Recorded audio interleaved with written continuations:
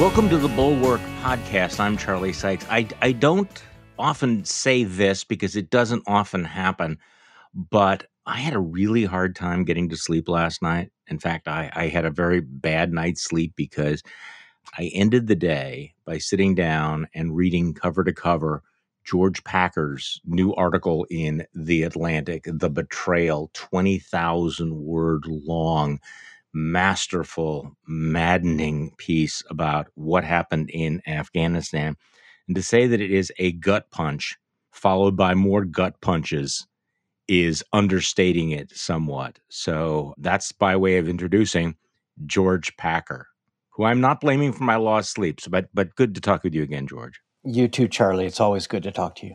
Well, let's talk about this piece. This is one of the longest features The Atlantic has published in many, many years, and it is a devastating portrayal of the failures, the logistical failures, the political failures, the moral failures in Afghanistan.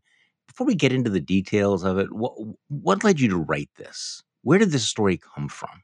It really goes back many years, Charlie. When I was covering the Iraq War for the New Yorker, I became interested in the Iraqis who worked for Americans, whether it was fixers who worked with journalists like me or more interpreters and other staff who worked for the embassy and for the military, the U.S. military.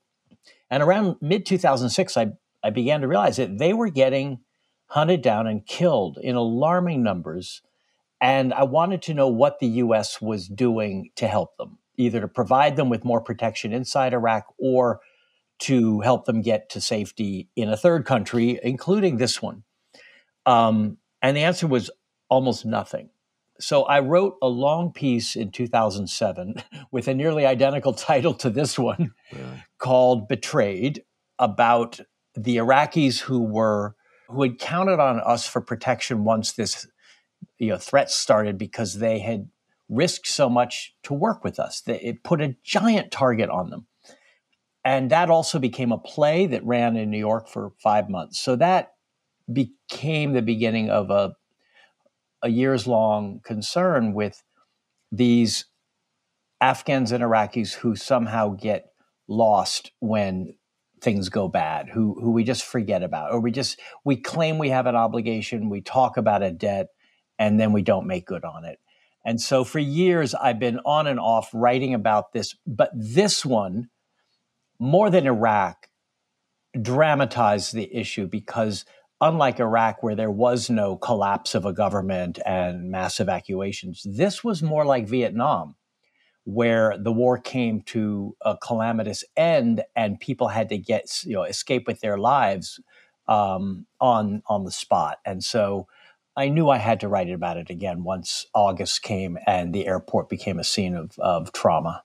Well, it is an incredibly dramatic story, and we can't do justice to it. I urge people to read it. I felt like I was watching this dystopian movie of the collapse of Afghanistan. Your piece is a devastating indictment of the Biden administration, but also, frankly, a rather harsh portrayal of Joe Biden. But you begin the story by pointing out that it took 4 presidencies for America to finish abandoning Afghanistan.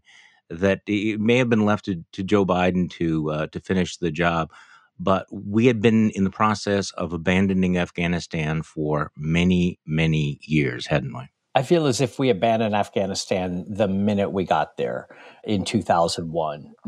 There was a lot of optimism and glory when the U.S. Special Forces came down on horseback and the Taliban were chased into the mountains, and suddenly Afghan girls were coming out of hiding and going to school. And it was a kind of a euphoric moment in this country and in Afghanistan. But already the U.S. was turning its attention away from Afghanistan to Iraq.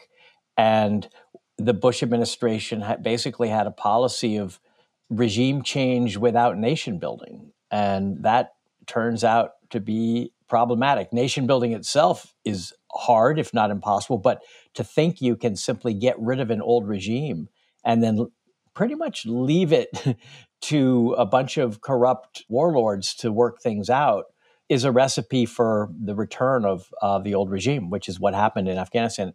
It continued through the Obama presidency, the Trump presidency, this half-hearted commitment. Obama sent in a lot of troops and then began pulling them out almost immediately. Trump really didn't want to be there at all, but couldn't make up his mind. And finally, his envoy, Zalmay Khalilzad, cut a deal in February 2020 with the Taliban, which essentially got us off the hook. It got us an exit from Afghanistan. It had nothing to say about the fate of the Afghan people. And so once that deal was signed, we were on a glide path to departure. And the question of what would become of the Afghans, especially women and girls, but all kinds of Afghans who had staked their lives on a vision of their country that we had made possible, a more modern and more free and more democratic country, and which had begun to be built by the Afghans themselves in Kabul and other cities. We seem to just not be interested in that any longer, as if it didn't concern us anymore. And Joe Biden's speech in April saying we would end the war and bring the last troops home, which many people thought was the right thing to do, and there are very good arguments for doing Mm-hmm. it. The way he did it suggested that that night, the night he gave the speech, was the end of the war. And Right. Ron Klain said words to that effect afterward, his chief of staff. So that is where I begin to have serious criticisms, because to leave that way, as if it never mattered and as if we owed them nothing, was to guarantee a tragedy, which is what came. Well, I want to talk about the bureaucratic screw ups with the special immigration visa programs and the political miscalculations that surrounded the fall of Kabul. But it's very clear from reading your piece, though, that Joe Biden's speech in April was the culmination of many, many years of his disillusionment with Afghanistan, but also reflected something about his mindset when it came to all of this. Because as you read through the story, and I want to get into some of the details, one of the things that's very clear is that all of these decisions had to be made, by enlisted troops, at the gate of the airport. You had, groups of soldiers, veterans, ordinary citizens, politicians, who came together to save lives, who were basically trying to, compensate for this massive failure by the U.S. government. And it's hard for me to escape the conclusion that much of the tone of this was set by Joe Biden, who frankly just wanted to be done with it and did not seem, and this is bizarre because he ran on compassion and talking about veterans. He ends every speech, God bless our troops, but he really did not seem particularly concerned about our Afghan allies that were left behind. Is that an unfair statement? I think it's fair. I think the evidence is pretty overwhelming. There's a lot in what you just said, Yeah, Charlie, but yeah. we could add that in saying, may God protect our troops, he did not think that leaving Afghan interpreters Yeah. who worked and fought alongside those troops behind might have a damaging effect on our troops, which it has had. Devastating. That's why in August, so many of them got no sleep for 2 weeks in working their phones and finding contacts at the airport to try to get their interpreters into the airport and out of the country, because it was a matter of honor and shame for them. And the president did not seem to grasp that side of it. It was all about the troops' service and making sure that there's not one more American casualty in a war that has gone on too long and needs to end. That has honor to it, but the other side of it, then we're out of here, does not have honor to it. So Biden has a record here that I looked into last year when I began Hmm. paying attention to this. During the Vietnam War, Gerald Ford called Democratic and Republican senators to the Oval Office in April of 75 as South Vietnam was collapsing and pleaded with them to appropriate some hundreds of millions of dollars, primarily for the evacuation of South Vietnamese allies. And Biden's answer, which has been in Hmm. the record, was no. I'll do it for American evacuations, not $1 for them. And he later gave a speech on the floor of the Senate a week before the fall of Saigon saying, we don't owe them anything. We don't need to evacuate 1 or 100,001 South Vietnamese. That is for essentially NGOs to do. All we have an obligation to do is get our own people out and some foreign diplomats. So he had like a blind spot, as if once the American war was over, we had no more obligations. And I ask myself, where does this come from? Because many things he has said about Afghanistan, beginning back in 2010, when he told Richard Holbrooke, Obama's envoy to Afghanistan, where I'm not sending my boy back there to die for women's rights. We don't owe them this. Fuck it. Nixon and Kissinger got away with it. We can too. In other words, we can get out without being accused of abandoning them. There's some These are direct quotes for people who understand. These are direct quotes when he basically, he's talking with Holbrooke and he says they're discussing obligation to Afghans who had trusted, had worked with the U.S. And he said, fuck that. We don't have to worry about that. We did it in Vietnam. Nixon and Kissinger got away with it. Exactly. It's hard to swallow that. And some people have told me they don't believe he said it. Well, it's in Holbrooke's diary from that day. So yeah, it's an audio diary. Yeah, an audio diary. So what is that? I think it is a kind of blind spot in his sense of where his and our obligations are. He is famously empathetic and cares, I think, deeply and genuinely about his country and its troops, and of course his family and his community. But somehow for Biden, that moral imagination just goes dead when it comes to a Green Beret interpreter who is trying to get out of the country, or a girl who he actually met in a classroom in Kabul in 2002 who said, you cannot leave, you must stay until I become a doctor. And Biden told me that story in 2003 or 4. And that story really stayed with him. But then it seems to have disappeared, and that girl disappeared. And when he was later asked, do we owe the Afghan women and girls anything, he said zero responsibility. Yeah, so no, I don't. Yeah. Yeah. So this is a strange hardness. And I feel that when he's asked about it, he digs in. He gets even more resolved to say no, because perhaps, I don't know, maybe I don't want to psychoanalyze someone I don't know, but perhaps he has a slightly bad conscience about it. But the thing that matters is when he was in a position to think about those people in April and give his administration the signal that this was a high, if not the top priority, he didn't do it. And because he didn't do it, the rest of the government followed that lead and didn't act with any sense of urgency, because to actually start evacuating Afghans beginning in April would have taken a lot of effort, a lot of coordination, and some political will. So it needed the president, and the president was not there. Okay, so this is the key question for people who are thinking, look, we needed to get out of the forever war. However it ended, it was going to be chaotic. He was playing the cards that he'd been left by his predecessors, including Donald Trump, and he just didn't want any more Americans to die. So, nothing would have turned out really any differently. You obviously are not accepting that there were alternative paths. There were things that could have been done to avert the human catastrophe that unfolded.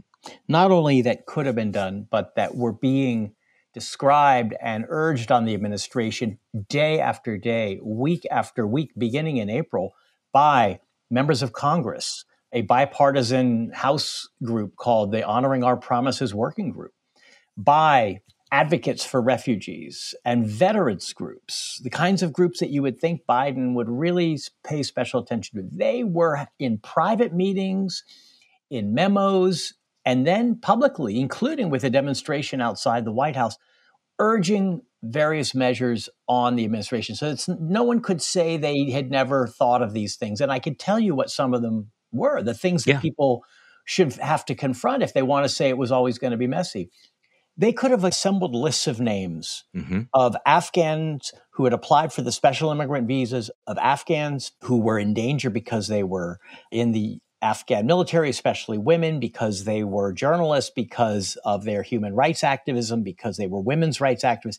They could have assembled names, contact information, and been ready to contact these people when everything fell apart. Instead, they had done none of that. In fact, Axios just published, I think this morning or last night, leaked notes from a White House meeting on August 14th, the day before Kabul fell, in which the NSC is saying we need to find out who our local staff are at the embassy in Kabul and whether they want to leave. This is Mm. August 14th, the And day before. they don't have They the don't even have that order. They could have begun evacuations in small numbers in a low profile way using charter aircraft to Guam, which we used for the Vietnamese evacuation in 1975. And the Guam option was a big part of what the advocates were urging. They could have appointed an evacuation czar, which we had in 75, someone who was in charge of this with presidential authority so that the various agencies of the US government were forced to contribute personnel and resources and work together to solve this problem. They could have negotiated with the Taliban, with whom we had a lot of leverage on our way out, and told the Taliban, we're leaving, but we're leaving with some Afghans, and you are going to allow us to do that by keeping these airfields open, by not interfering with these convoys, et cetera. I could go on and on. There are lots and lots of things that were obvious ways to begin to get Afghans out before it was too late. And they had their reasons for not doing it, but I don't think those reasons hold up very well. Well, let's talk about some of this. I mean, you describe in some detail just the bureaucratic frustration, how slow the process was, levels of incompetence where documents were lost or, needed to be replaced over and over and over again. But some of this also was choice. We go back into the Trump administration, Stephen Miller's influence in slowing down the special immigrant visas. He was not interested in bringing over Afghans. So some of this was a political choice. And then for the Biden folks, they also were concerned, as you described in the article, about the political optics of bringing too many Afghan refugees because they were afraid of the way that would play on Fox. So some of this is just sort of incompetence in inertia, but some of this is the result of specific choices as Right, well. right. You're exactly right. There is bureaucratic resistance, which is always there. And in this case, really hard to overcome because you've got the State Department, the Department of Homeland Security, the Department of Defense, all of which had to be told this is the president's priority. We're not going to keep walking one step forward, one step back on this. We're actually going to start doing evacuations rather than thinking we can solve this problem by speeding up the issuing of visas, which take years and years. That was their approach. It was never going to work. They were always going to be outrun by events in Afghanistan, which is what proved true. So there was bureaucratic resistance. There was also political resistance. My sources told me that the president's political advisors saw this as a loser at the very moment when the southern border had become Yeah, a major right. problem with Central American migrants coming across the southern border in great numbers. To then have tens of thousands of Muslims from Afghanistan coming in, what are they going to say on Fox News? So, and in fact, the Republicans since August have demagogued this issue and have accused Biden of bringing in a lot of unvetted Muslims. J.D. Vance has made that one of his talking points in his Ohio Senate campaign. But that's not a reason not to do it. Anticipating what Fox News is going to say about you is not a reason to do anything. But I think they use that as kind of a political fear that answered what Biden had already let be known, which was this is not going to be a priority. We're going to do the least we can. We're going to do it in the most bureaucratic and non-crisis, non-urgent way. And so it was doomed to fail. And those choices were made very early on. And for weeks and weeks, people at the White House and State Department kept saying we're considering all options. And they kind of strung along the veterans and the other advocates with those words until finally the advocates began to think, and they told me this, they were being played. They were being taken for fools by an administration that they had a lot of faith in because they actually knew people in the administration at the very highest levels who they thought were truly the kind of humanitarian minded officials who would care about this. And they just didn't understand that they were being, in a sense, gaslighted, and it was just not going to happen. So let's talk about this. All of these groups, because one of the most dramatic parts of this whole story and your article is, once the administration, it was clear the administration was failing to solve this problem, was failing to plan for the safe evacuation of the allies. You had all of these, groups of soldiers and veterans and ordinary citizens and congressmen, journalists who came together to save the lives. What really comes through in your piece, though, is the intensity of the bond between these troops and these veterans and the Afghan allies. This was not. I mean, there was a special bond Yeah. that formed with them that gives this a really very powerful emotional overlay, even above the politics. And they felt very, very intensely and did extraordinary things to save human lives. It's absolutely true. I mean, I think the word love is Yeah. entirely appropriate here. I wrote at length about one currently serving Army captain who I call Alice Spence. Yeah, I want to talk about her. Yeah, tell me about her. She's a mid-30s, mid-career Army officer who was deployed to Afghanistan as what they call a CST, cultural support team, meaning she was partnering with Afghan women in the special forces. And this is extraordinary. I didn't even know this went Yeah. on. Afghan and American women accompanied Afghan and American special I had forces never read that men before. No, right. on combat missions, on raids against the Taliban and the Islamic State. They, as she put it, walked towards death together. And she became very close to several of the Afghan women that she went on these missions with. These were the FTPs, the female tactical platoons. Exactly. What a story. Yeah. It's incredible because these are Afghan women. Most Afghan women who served in their military were in offices, but these women were in combat and had weapons, used their weapons, were fired upon, and had to deal with very difficult situations with children and women who were in the company of the targets of the raids. And that was their main job, was to search, talk to, question those children and women. And so incredibly difficult work. You can imagine the bond that formed because there were so few of them. In a 50-person platoon, there might be only 2 or 3 Americans and 5 or 6 Afghan women. So they got closer than the men did, than the Afghan men and the American men. And those bonds survived the redeployment back home of these women. And Captain Spence began to worry about her FTP friends, especially after Biden gave the speech saying the war is over, and got in touch with them. And she showed me all of their texts, and the texts are just heartbreaking because they are not just full of panic and fear and a sense of urgency, but full of love and full of deep, deep concern. She said to me, I didn't do this because of some high, ideal, some moral imperative. I did it because these are my friends and I care about them. And so what she did when August came and Kabul fell, and one of these Afghan women texted her from the streets of Kabul saying, they're here, they're in my neighborhood, what do I do? Captain spent the next, well, really up until today, nonstop working her contacts, working her phone, and being in touch with more and more Afghan women, because once they heard about her, she became the go-to person, and until hundreds and hundreds of texts were pouring into her phone saying, help me. The Taliban are going to kill me because they kill women who serve in the military.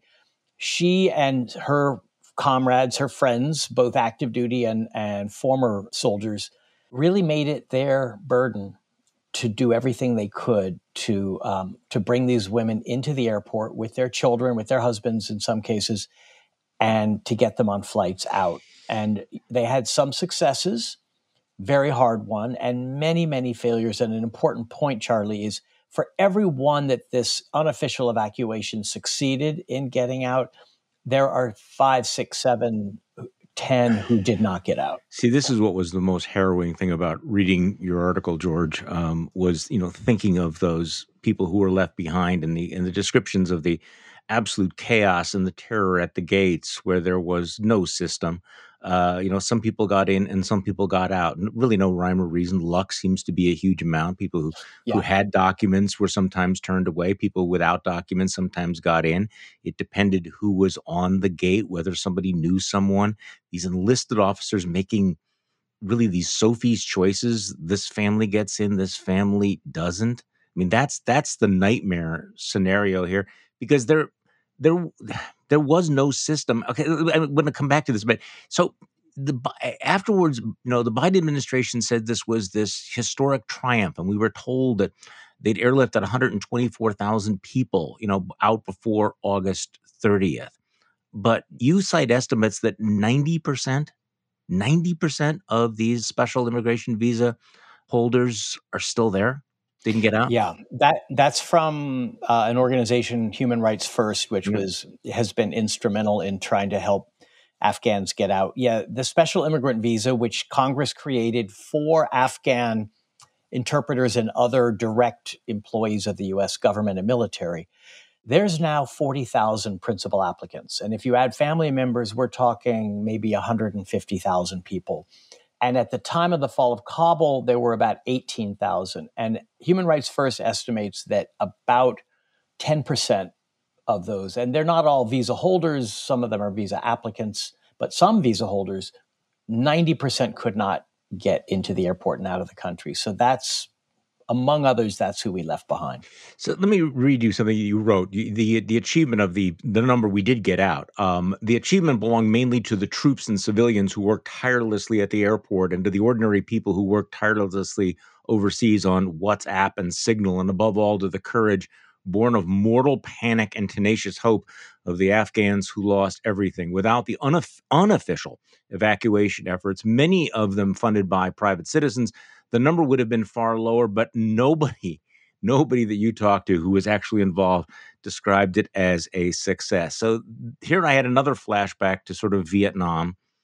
The administration has really not acknowledged any of that. They were engaging in a lot of happy talk and, based on your account, disinformation in those final days. Well, some of the groups that were working with Afghans to get out, I asked them, what was your relation with the US government during the evacuation? Was it cooperation? Was it competition? And one of them said to me, it's like you're trying to play baseball and the other team won't acknowledge that you're on the field. It was like the US government depended on the unofficial groups to give them names. Because, as I said, they never compiled those names. They didn't know who they were trying to get out. They didn't know where they were, how to reach them, how to get them to the airport. The US government was focused on, as it legally had to be, American citizens and green card holders, and secondarily on its own embassy staff. That's maybe, I don't know, 8 or 10,000 people. Most of them got out.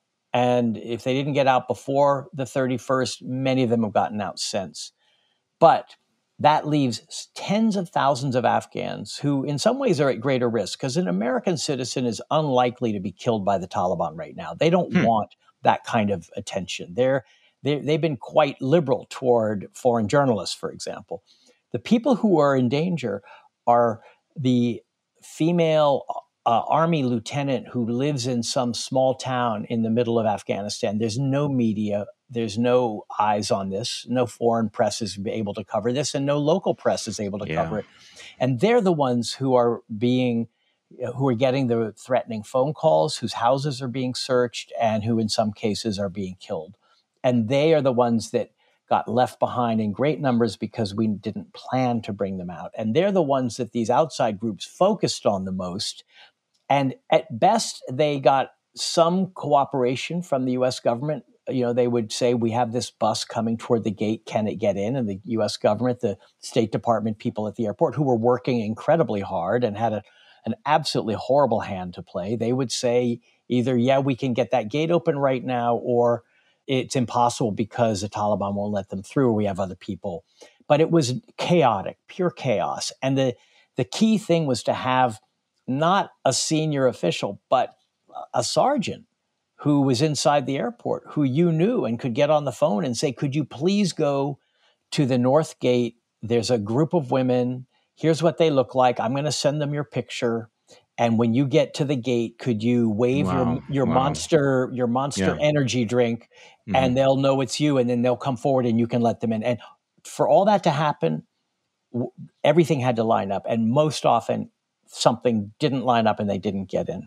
Yeah, you have a section called the damned and the saved, and what the difference was, and as you said, it came down to three factors, character, the resourcefulness, doggedness. Second was, what the connections, and the third was luck. I can't even imagine what these troops, what they have experienced, and the memories they're going to have, watching children and parents losing one another, seeing children trampled underfoot. You described one Marine seeing a boy being knifed who was climbing over the wall, a tear gas canister hitting the side of an 8-year-old girl's face, melting her skin, and just these stories of, guys who, managed to fight through the crowds and get up, and American official says, no, I'm not letting you in. And this guy, one of the individuals you described, named Khan, refuses to be turned away, shows his special immigrant visa, and he keeps pushing and insisting. I mean, it's this line between absolute disaster and salvation was so narrow and so fraught, and it went on for such a long time.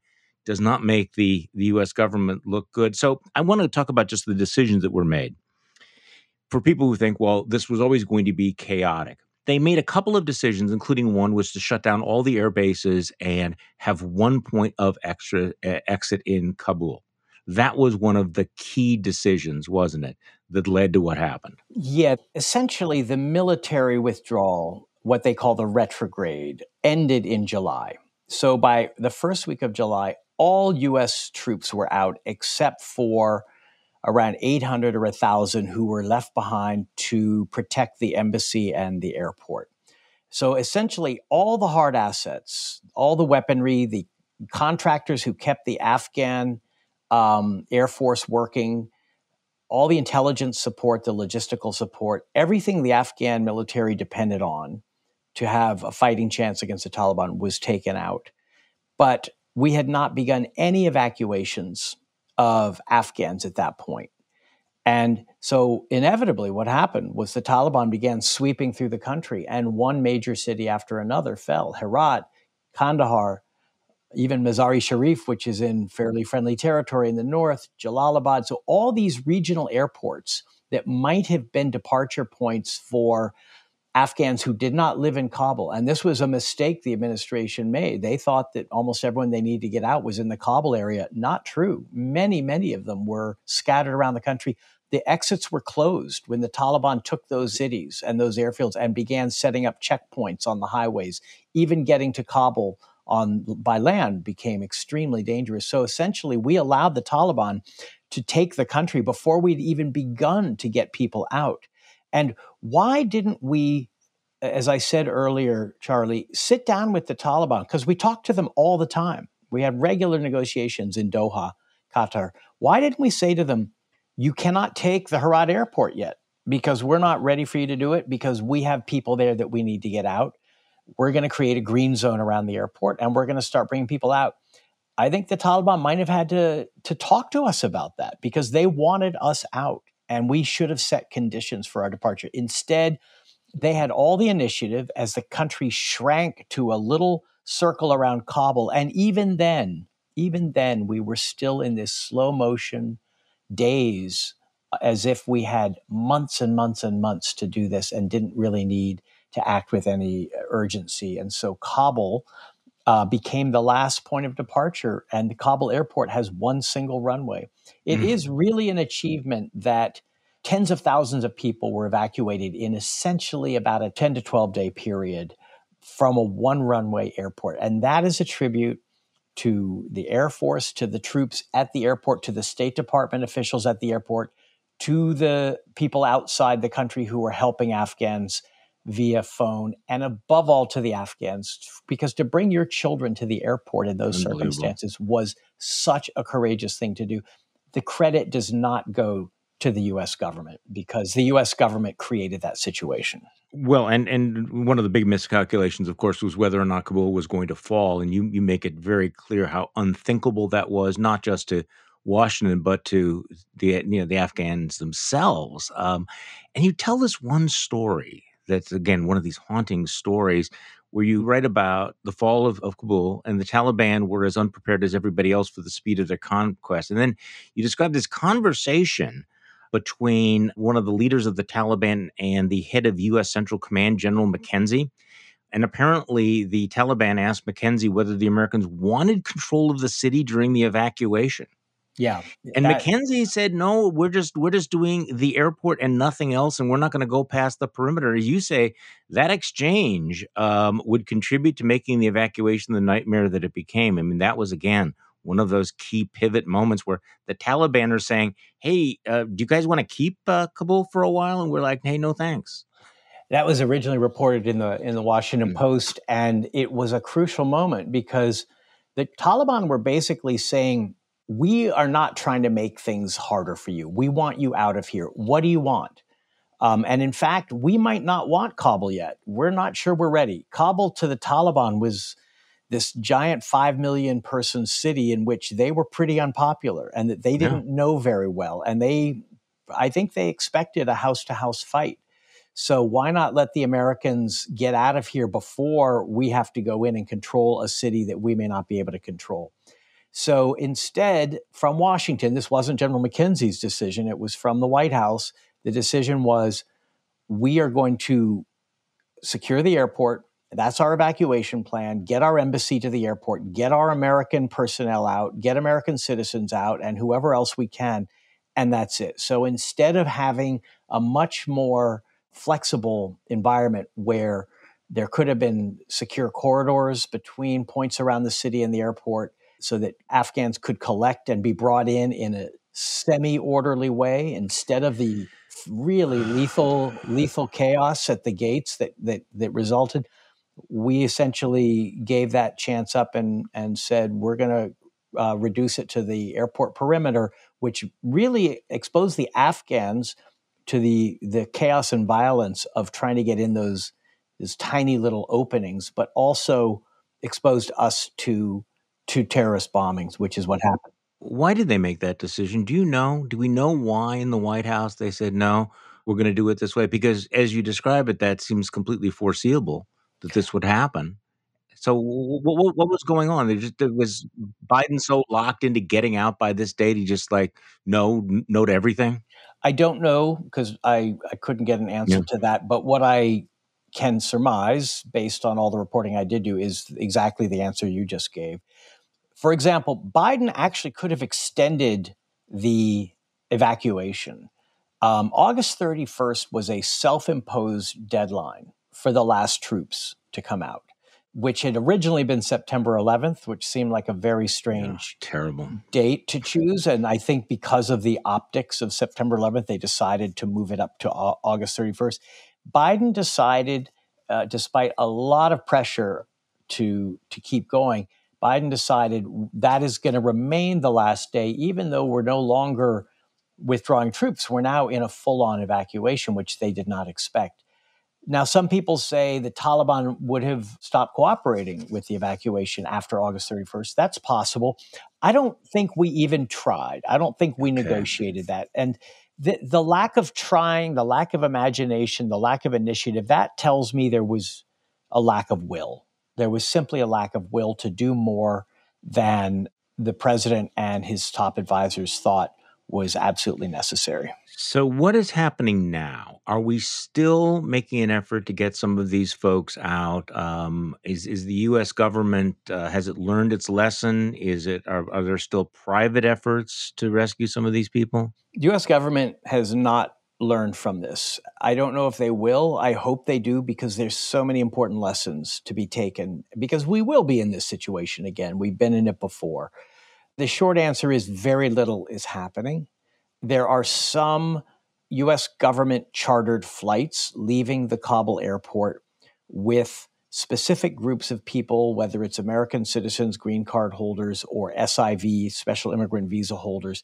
Those flights are few and far between. Now, there are some practical reasons for that, but there's also, again, just a lack of will. The private groups have kept going, and they've kept going in the face of, at times, non cooperation and at times outright obstruction from the U.S. government. And the ones who I have talking to, and there are many, are absolutely at wit's end. They feel as if the U.S. government has left them to hold the bag, left them to spend their own time, their own money, doing what it should be the U.S. government's job to do, while the government, with a certain bureaucratic apparatus in place, does almost nothing. And I can actually give you a number, the number of Afghans who have qualified for repatriation here, whether it's through refugee resettlement or through a program called humanitarian parole, which simply brings them in on a temporary basis, is of all those who've applied since the fall of Kabul, 1% have gotten past the first couple of steps. 1%. 1%, actually less than 1%. So that's not just the State Department. Jeez. That's the Department of Homeland Security, which is being extremely restrictive in how it regards these Afghans. If they can't check every box, they don't qualify. But really, it all comes down to political leadership and the White House. So that to me is where the obstruction is, and the advocates and friends of Afghans are absolutely in despair because they have been doing this now for 5 months on their own time and feel as if at this point they're doing it alone. Well, the piece is The Betrayal. It is in the Atlantic magazine, 20,000 words long. It is a masterful account. It is deeply disturbing, but it is definitely a must read. And George Packer's books include, of course, The Unwinding and Inner History of the New America, which won the National Book Award. His most recent, which we've talked about before on this podcast, and you and I spoke about it in Madison, Wisconsin over the summer, Last Best Hope, America in Crisis and Renewal, which was released last year. And if you could do me a favor, George, please consider turning this piece into a book because it is an extraordinary episode in history, and you are a fantastic storyteller. George Packer, thank you so much for being on the podcast today. I really appreciate it. Thank you, Charlie. And thank you all for listening to today's Bulwark podcast. I'm Charlie Sykes. We'll be back tomorrow, and we will do this all over again.